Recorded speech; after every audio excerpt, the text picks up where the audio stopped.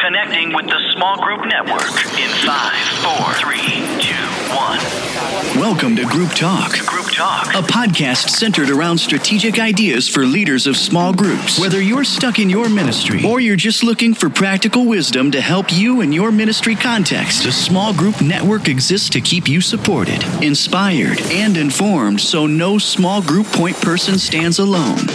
Let's get ready for today's episode of Group Talk.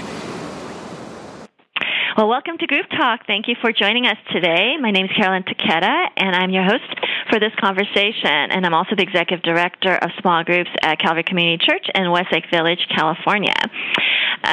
Today, we're going to focus on a fundamental issue in small groups ministry.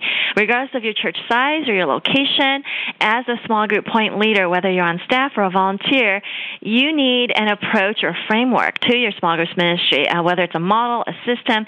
You need some sort of a skeleton framework for the ministry and how you're going to do things. So there's so many different systems and approaches that you could choose, and the challenge, of course, is picking the one that is best for your church and your situation. So how do you know that? How do you know which system is best?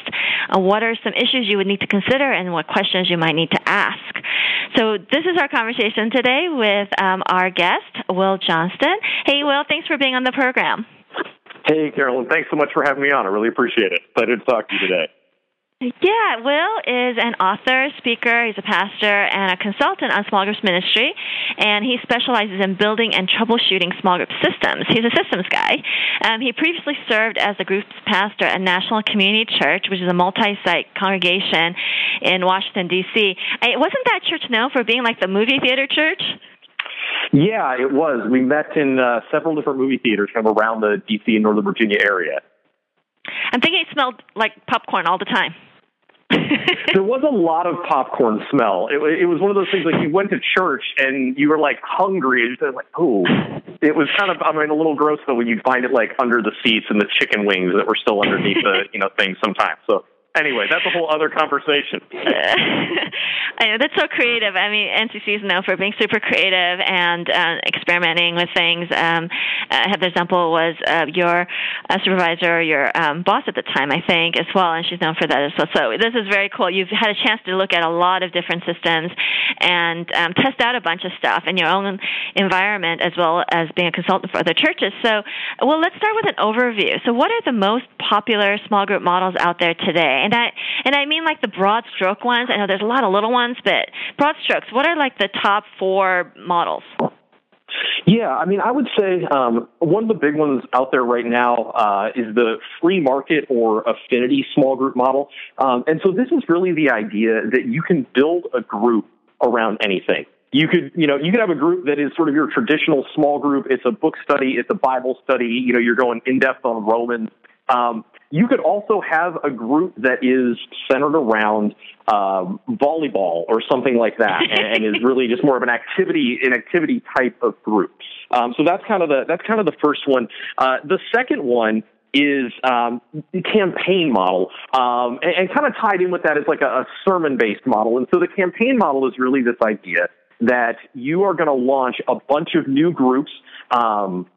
Using hosts, so you just kind of recruit people from the congregation to host these groups in their house. They don't have to have a ton of training or anything like that. And they're just going to go, they're going to invite friends, they're going to start new small groups. And around a particular sermon series that the church is kind of designed to launch these groups. Now, a little bit different, but kind of related to that is sort of the sermon-based model. And that is the idea that, all of our groups are going to study the sermon. They're going to focus in on that, kind of talk through that and talk about how they can apply it to their lives. So that's kind of the second big one. The third is just this geographic model, right? So this idea of we have a group that meets in a particular area, and if you live in that particular area, that is the group for you. And, kind of the bigger the church gets or the more groups that are launched, kind of the more granular you can get with that geographic location so that you're actually then meeting with the people that you live around.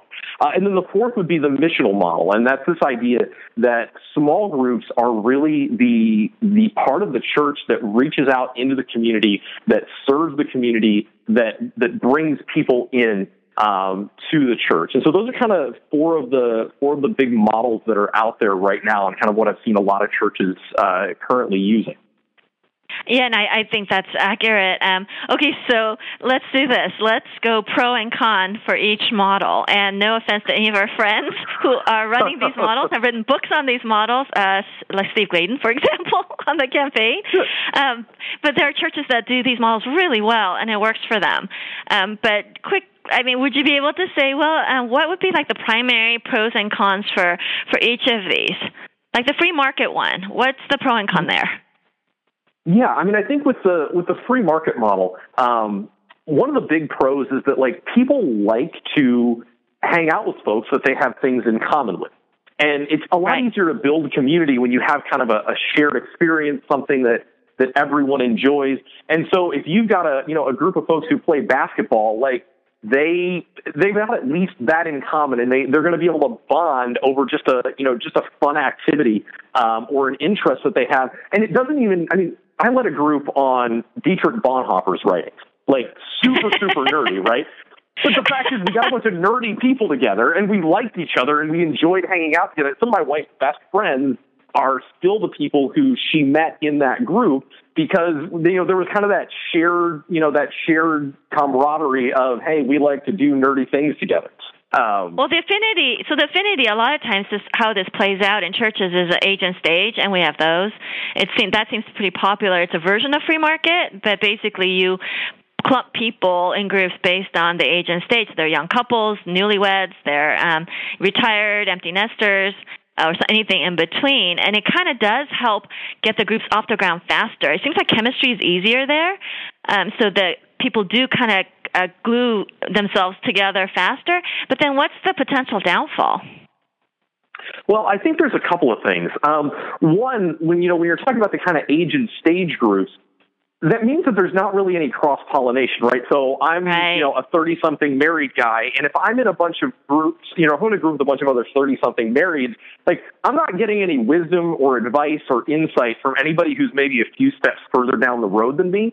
Sure. And I think that goes both ways, too. I've heard folks who are older say, I like to hang out with younger people because it kind of keeps me invigorated. It helps me keep my edge and kind of it gets me excited about kind of continuing on with God's work in the church and things like that. And so I think you lose some of that just diversity when you end up with kind of an age and stage type model. And then when you're talking about kind of other free market type groups, other affinity groups that maybe are more of an activity group or whatever, really, my belief is that you don't have to have a study to be discipling people. Like, discipleship is about inviting people into your life and really modeling who Jesus is and speaking words of truth and life to them.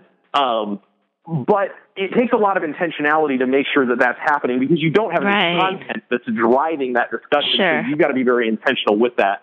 And if your leaders aren't, then that's definitely a potential downside. That's a great point. Okay, how about the campaign sermon-based type model? What would be the strengths and weaknesses there? Yeah, I think couple of big strengths. I mean, one, just the ability to launch a lot of groups very easily. You're inviting anybody who's interested to just pick up a curriculum, have people over, lead a group, and so you can launch lots and lots of groups very easily. I mean, Saddleback is a great example of a church that does it very well. I think another advantage is when you're doing that, the people who are getting invited into those groups, because you're sort of going outside the bounds of the people we would look to be small group leaders, they're probably folks a little bit more on the fringes of the church, maybe don't have as strong of a theological foundation or whatever, newer Christians. And so there's an element of risk there, and there's definitely a potential downside. But on the other hand, like, they're going to invite their friends who maybe don't know Jesus at all to come do some study thing with them that, like, you and I would probably not have a very easy time doing. But that's just where they are. Those are friends who are like, hey, this is the exciting new thing happened in my life. They're gonna invite them in. So I think that's kind of a double-edged sort of like huge upside potential to that, but then also some potential downside as well. And then your follow-up has to be really good on those, or else again you're going to be a pretty big con. You're right. I totally agree. I think also you mentioned the sermon base being kind of a related model, and the big upside to that is alignment for the church, so that everyone's studying the same thing. They're talking about the message going deeper. Your senior pastor loves you. There's a lot of upside to just having alignment. People are hearing the message and the application multiple times, so they're learning it hopefully and more likely to apply it. So that's the upside to it. I think the downside then potentially could be that it only goes as deep as the messages and as the person writing the guides. And if your church has a lot of newer believers or non-believers, it may not have enough content necessarily to drive it to those who might need something more deeper for a more maturing believer. You know what I mean? So like that could work really well on one end, and then it also kind of has a potential troubling side if that's all they do, which unlikely. Most churches do multiple things. What's the pro and cons to the geographic one? I mean, I think one of the huge pros to the geographic one, and this is probably the primary reason to do it, is that it really is easier just to get to know people who you're physically by.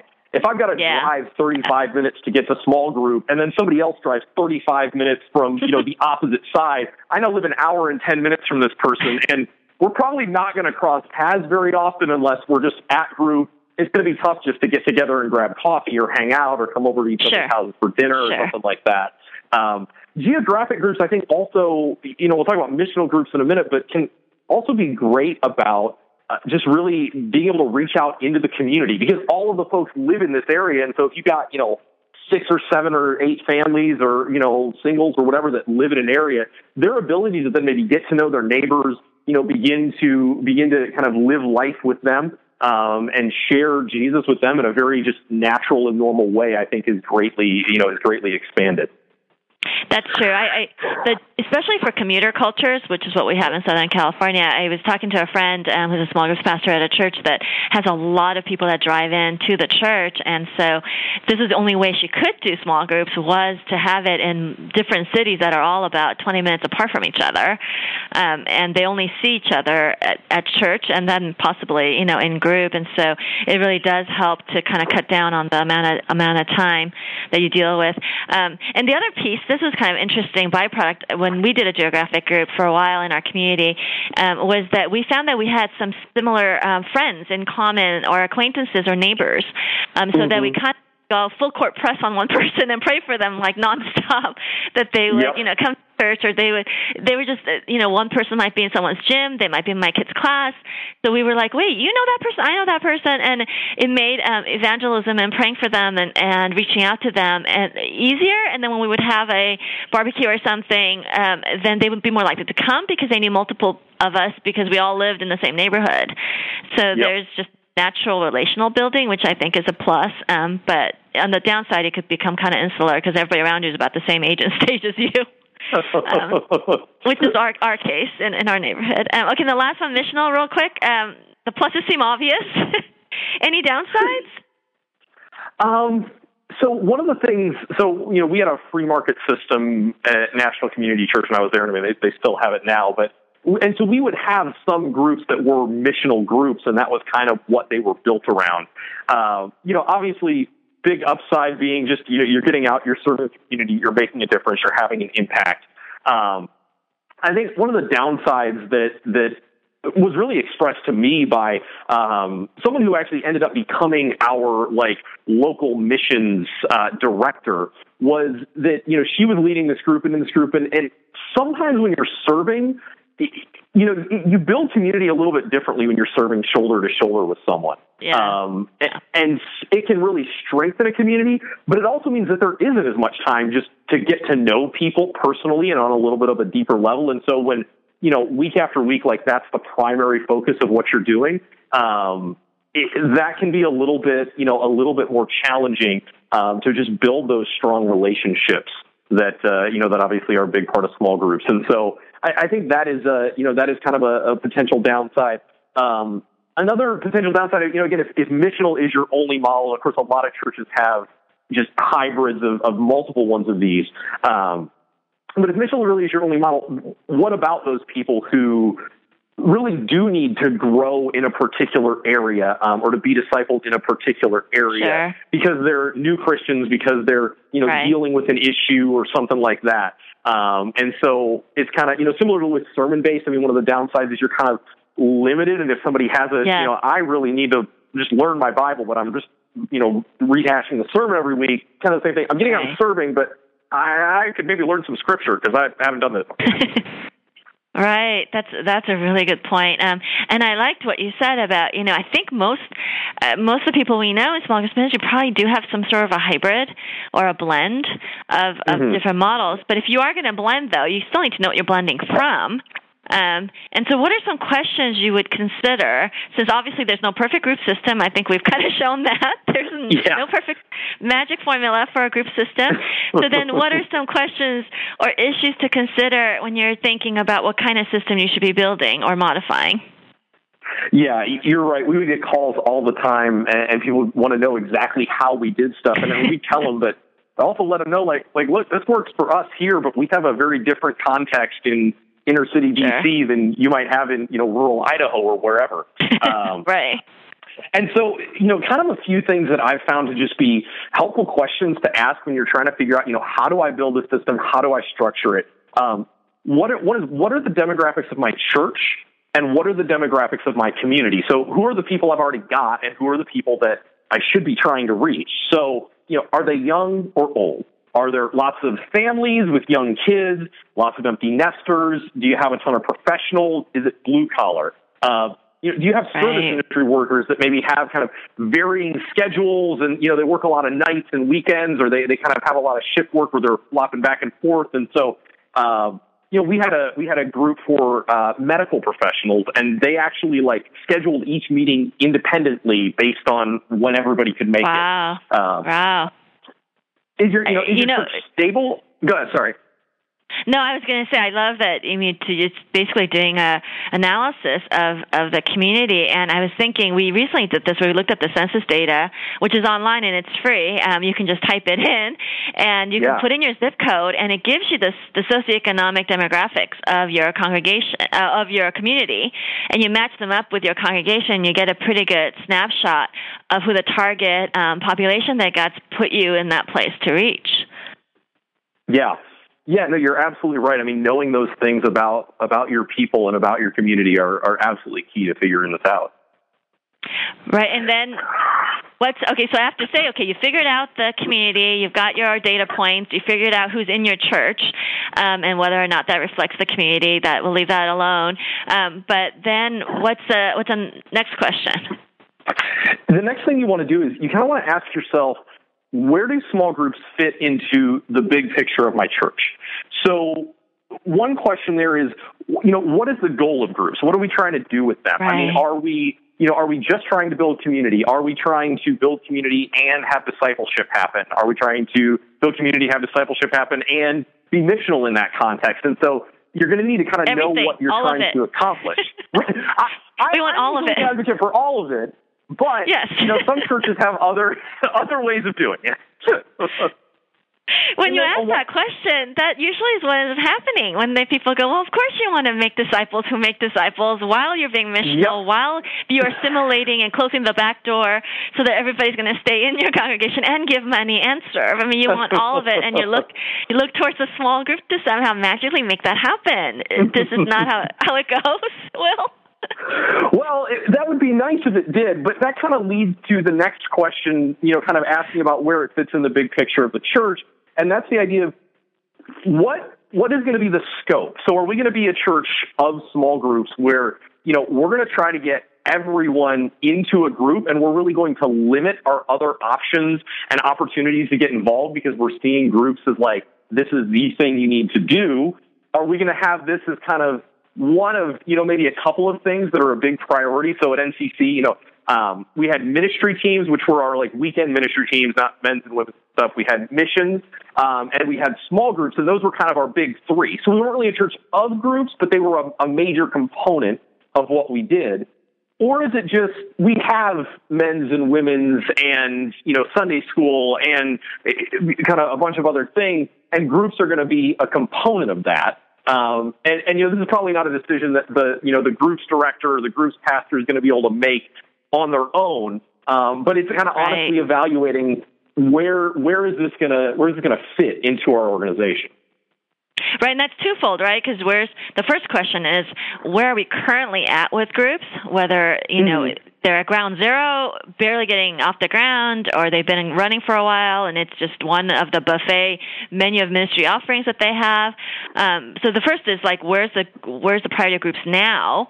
And then the second one is what you're pointing to is, where do we want to go? Like, what would be the goal for it? Is there a vision for groups becoming a more critical part of the church's overall strategy?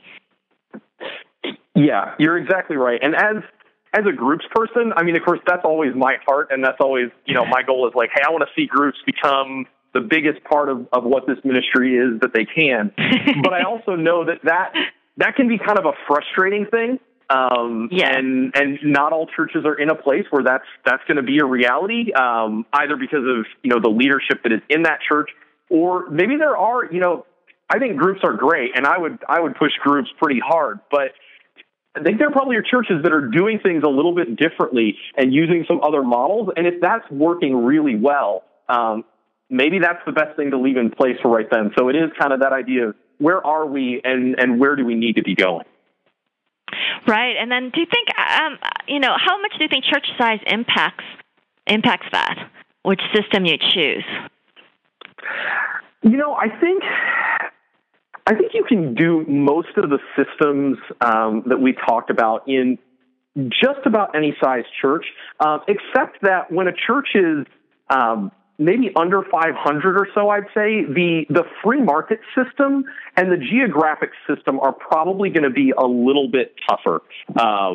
If you have 500 people and let's say you've got 25 groups going and you've got a free market system and 8 of them are about, like very niche things, like one of them is a basketball group and one of them is a knitting group and, one of them is a underwater basket weaving group or whatever, like, you're going to eliminate just most of the people in your congregation who are going to be able to join those things because they're not going to be interested. Right. And so for a smaller church, I would say probably not a free market system. And then geographic, I mean, it's not totally a church size thing. I mean, depending on the way that your community is spread out or not, it might, it might work or it may not work, but if you got kind of people condensed in a pretty tight little area and you're in a church of 200 or 300 or something like that, trying to force people into, go to this group and not that one when you're 5 minutes away from each other, it may not make a lot of sense. So along with church size, another big factor is going to be senior leadership, right? I mean, that will impact what? Budgets, staffing, stage time, platform time? How do you negotiate, like, how do you decide or work around, a system where the person on the senior leadership may not be on the same page? Yeah, I mean, I think first I would say, we always have to be careful. Anytime you're as Andy Stanley would say, like leading from the second chair, like you're not the number one guy. If you really are a leader, you're going to disagree with whoever the number one leader is. Like if you're a leader, you're going to have an idea about how something should be done differently, something should be done better. And the reality is that God calls us to serve the vision of the leaders that he has put in place over us. And so the first thing is to make sure that we're not going outside the bounds of what is holy or what is healthy when we're kind of strategizing this and we're trying to push small groups forward. But then the second thing I would say is just being realistic about what those resources are. I mean, if if it's kind of a limited budget, limited resources, limited support, you're not going to be able to go with a North Point coaching model of like hiring staff coaches for your leaders. Like you're not, we're going to allocate tens of thousands of dollars to this new staff person for groups. I'd like to do that. I'd like to borrow their model and their budget.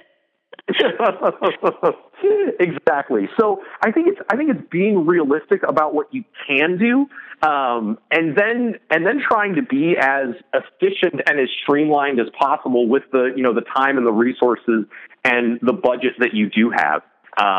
So if you're not going to get a lot of stage time, you may need to invest more of your time in kind of social media or in organic networking or something like that. And it really is figuring out, okay, this is my reality, and it may mean that I can only take it so far, but how can I take it as far as I can given this set of circumstances? Yeah, that's great advice. And I think the support from leadership really impacts the pace of it, but you can still move things forward, perhaps not as quickly as you'd like, but you're right, you find other venues to have influence. When you're leading from a second chair, it's so much more about influence than any organizational chart. So I think that helps. Just a couple other ones. I'm curious to know, what do you think about this comment that's been going around for a couple of years now about in groups that you can either design them for control or you can design them for growth, and you have to choose one or the other. What are your thoughts on that? I think I view it less as a dichotomy of I have to choose growth or I have to choose control, but really as a continuum. And so you can get a million people to like something on Facebook to support a cause, but that doesn't really mean that you accomplished anything. And you may only be able to get 5 people to actually go out and work for that cause, but those 5 people may do more in reality than the million people who just hit the like button. And so I guess it's kind of the same thing with small groups. You can launch a lot of groups, and this is not to say every time you launch a lot of groups with low control, like it's not a good result, because I think there are churches out there that are really hitting it out of the park with that. But it is okay, I think, to say, well, we don't want to have 12 groups for 1,200 people because we required a year of discipleship with the lead pastor before you could lead a group.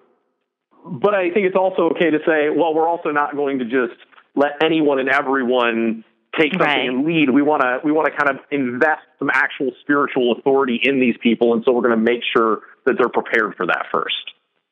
Yeah, I like that. The continuum, that makes sense to me, and I think probably most of us, we probably do fall on that continuum somewhere, and are trying to manage it towards discipleship and growth with whatever level of comfort. And sometimes our senior leadership may have a different level of comfort, and there's a higher degree of accountability and control than maybe we. Okay, so I know we're running out of time. I just wanted to ask, okay, finally, let's say that you've done all your homework, you've done the research, you figured out what the goals are and where you're at, and you pick the perfect group system for your church, and you line it all up, and then things don't quite turn out as you expect. How much time do you give us the model before you change it?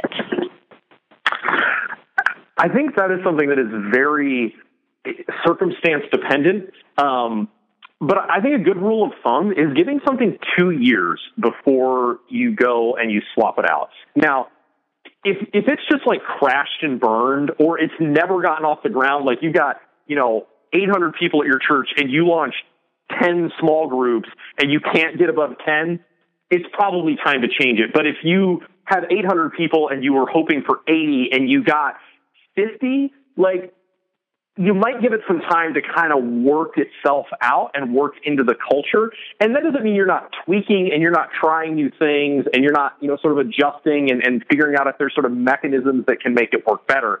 But I think sometimes we give our people whiplash when we kind of, we're going to do it this way. And, you sort of busy task it, you promote it, and then you pull the rug out from under that 6 months later. They're not going to trust your next system, your next idea, because they're going to just be wondering if it's going to change again in 6 months. Right. That's a great point. So give it a little bit of time. But I like that you keep evaluating and tweaking. That makes a lot of sense, because there is no perfect system.